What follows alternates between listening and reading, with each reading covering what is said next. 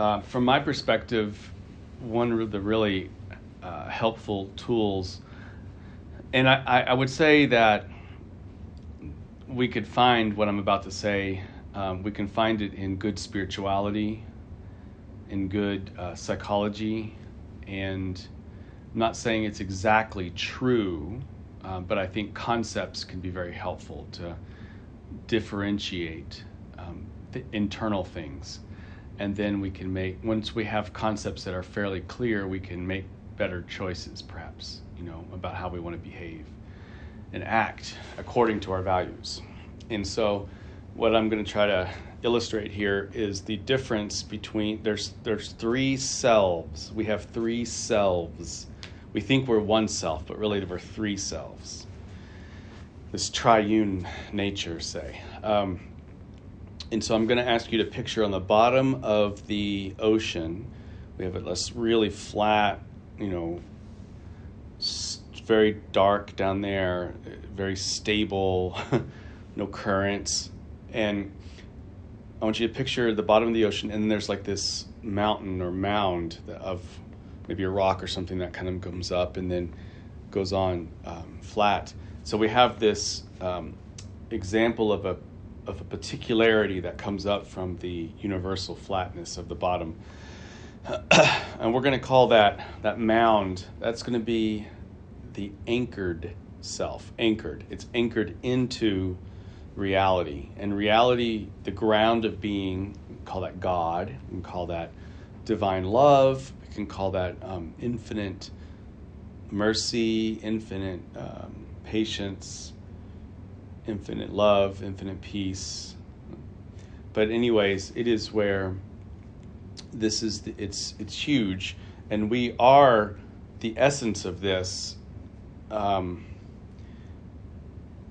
we're also unique. Okay, so this is your anchored self. Now I want you to picture a chain or a string or some kind of big thing that connects the anchored self all the way to the top of the water, and on top of the water there's like a bobber or a buoy, this huge maybe floating sphere or something. And so we have the chain. I call this the holy tether, the chain. And then up here is what's called the floating self. And I'm going to give you the picture, and then I'm going to describe what each one of them does. So we have the floating self, and the floating self is it's sitting up there, and it's very, very exposed to the external reality. So we have maybe a tsunami coming one day. We've got beautiful sunshine the next.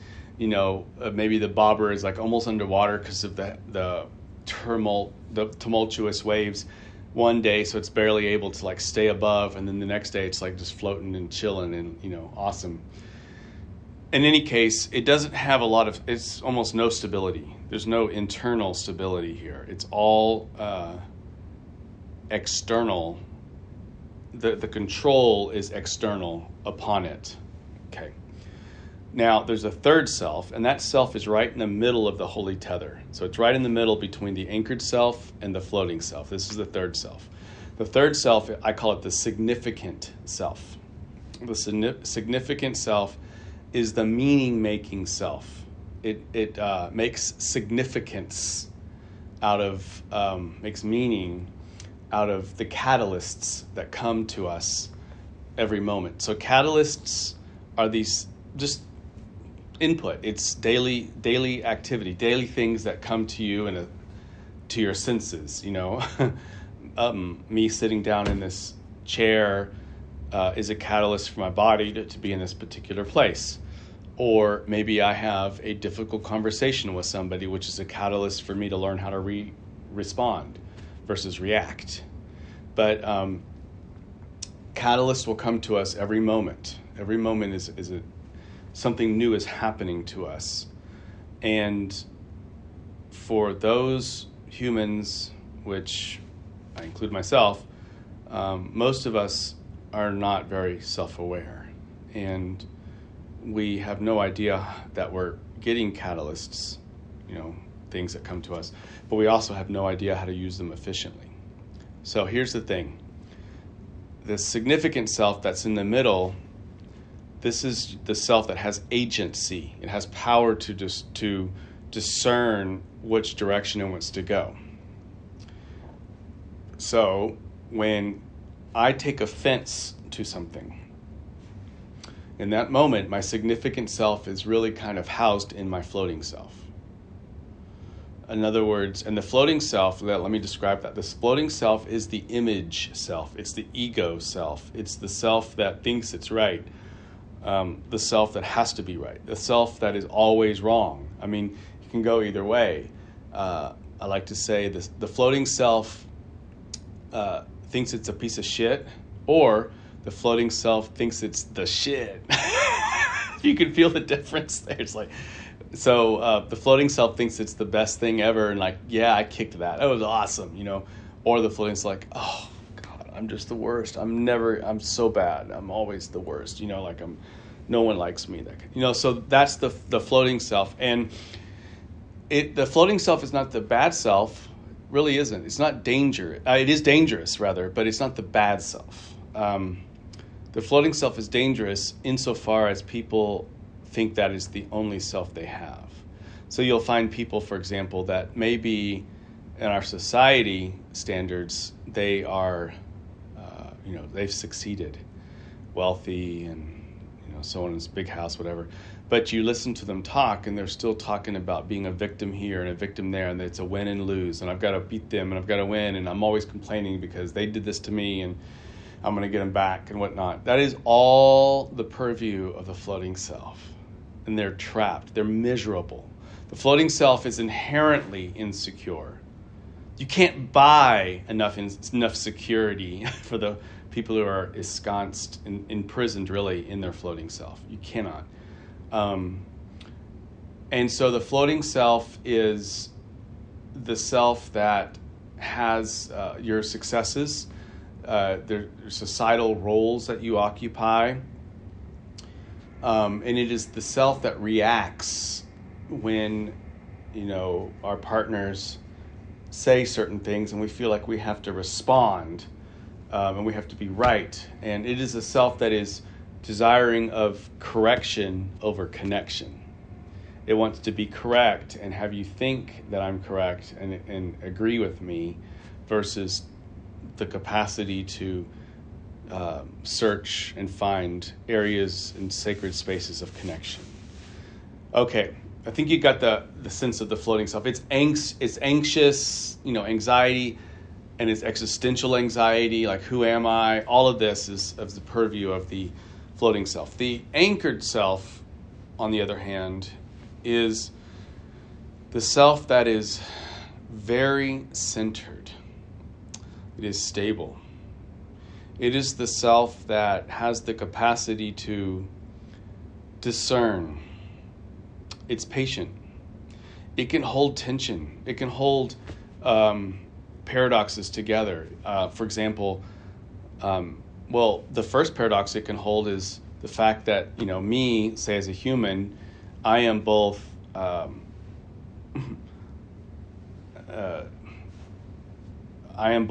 broken and whole at the same time. I am both blind and have the capacity for fullness at the same time. I am both the person that plays with 25 cards and has the capacity for 52 at the same time. 52 cards of life, as we say. So or let's say I'm the person who someone just said something to me that hurt my floating self. But if I'm in my anchored self, I can choose to hold that pain, not react to it, and then respond when I'm ready, but in the in-between time, have the capacity to enjoy the moment. Like, that's really hard. Maybe one way we can, at least Americans can understand this, is when we're driving on the highway and someone cuts you off, or someone is going real slow, whatever might spark the driving rage, the road rage. The road rage phenomena is 100% floating self.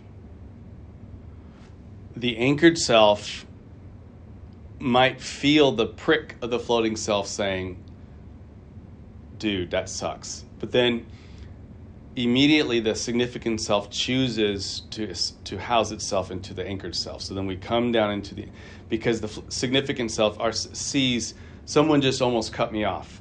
That, and the significant self receives that catalyst, perceives it, the almost being cut off, and then chooses, instead of going up to the floating self of like, I'm going to rage and follow them and tailgate, I'm going to go down into the anchored self and I'm going to bless them.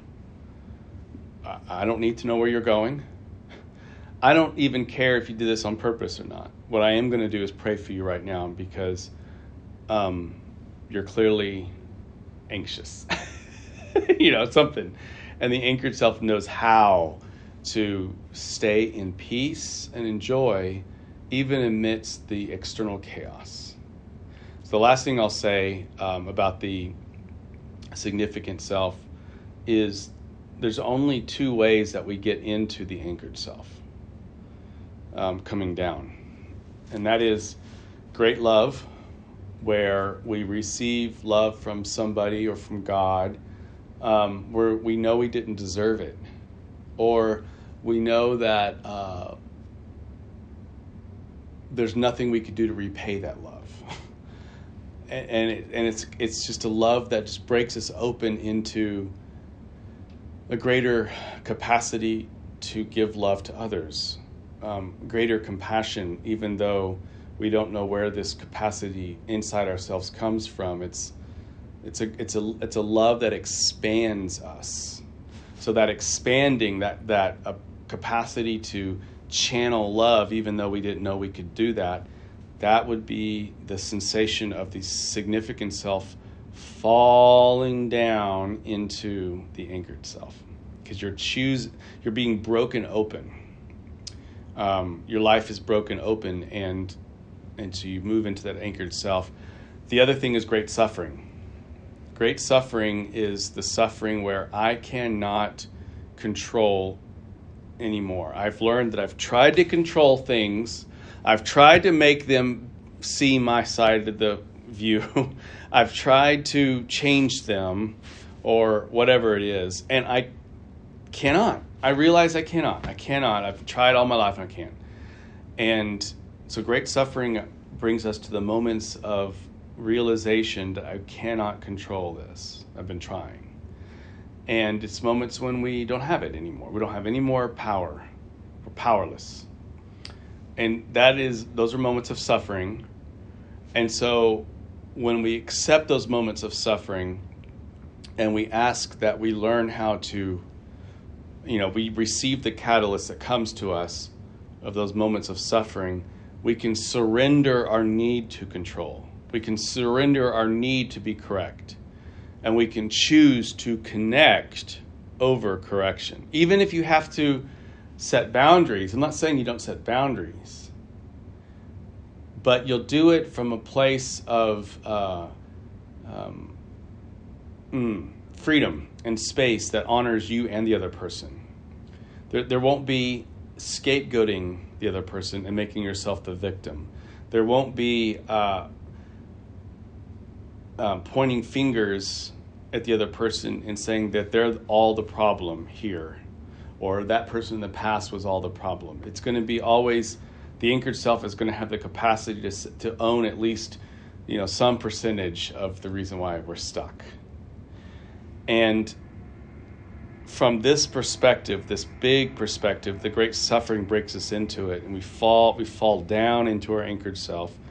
From this perspective, we realize that whatever I don't like about that other person, there's something inside me that is similar to that.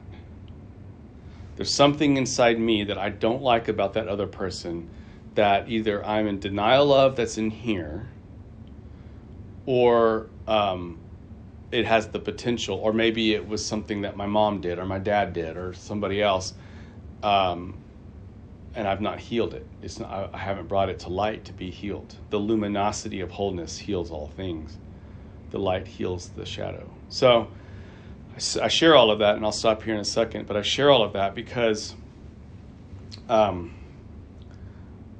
when we realize the great suffering that we have, that we're trying to have control and we can't, we realize inside, how many times have I hurt people inadvertently, not trying, or been passive aggressive, or tried to manipulate my way even though I didn't know I was doing that in that moment.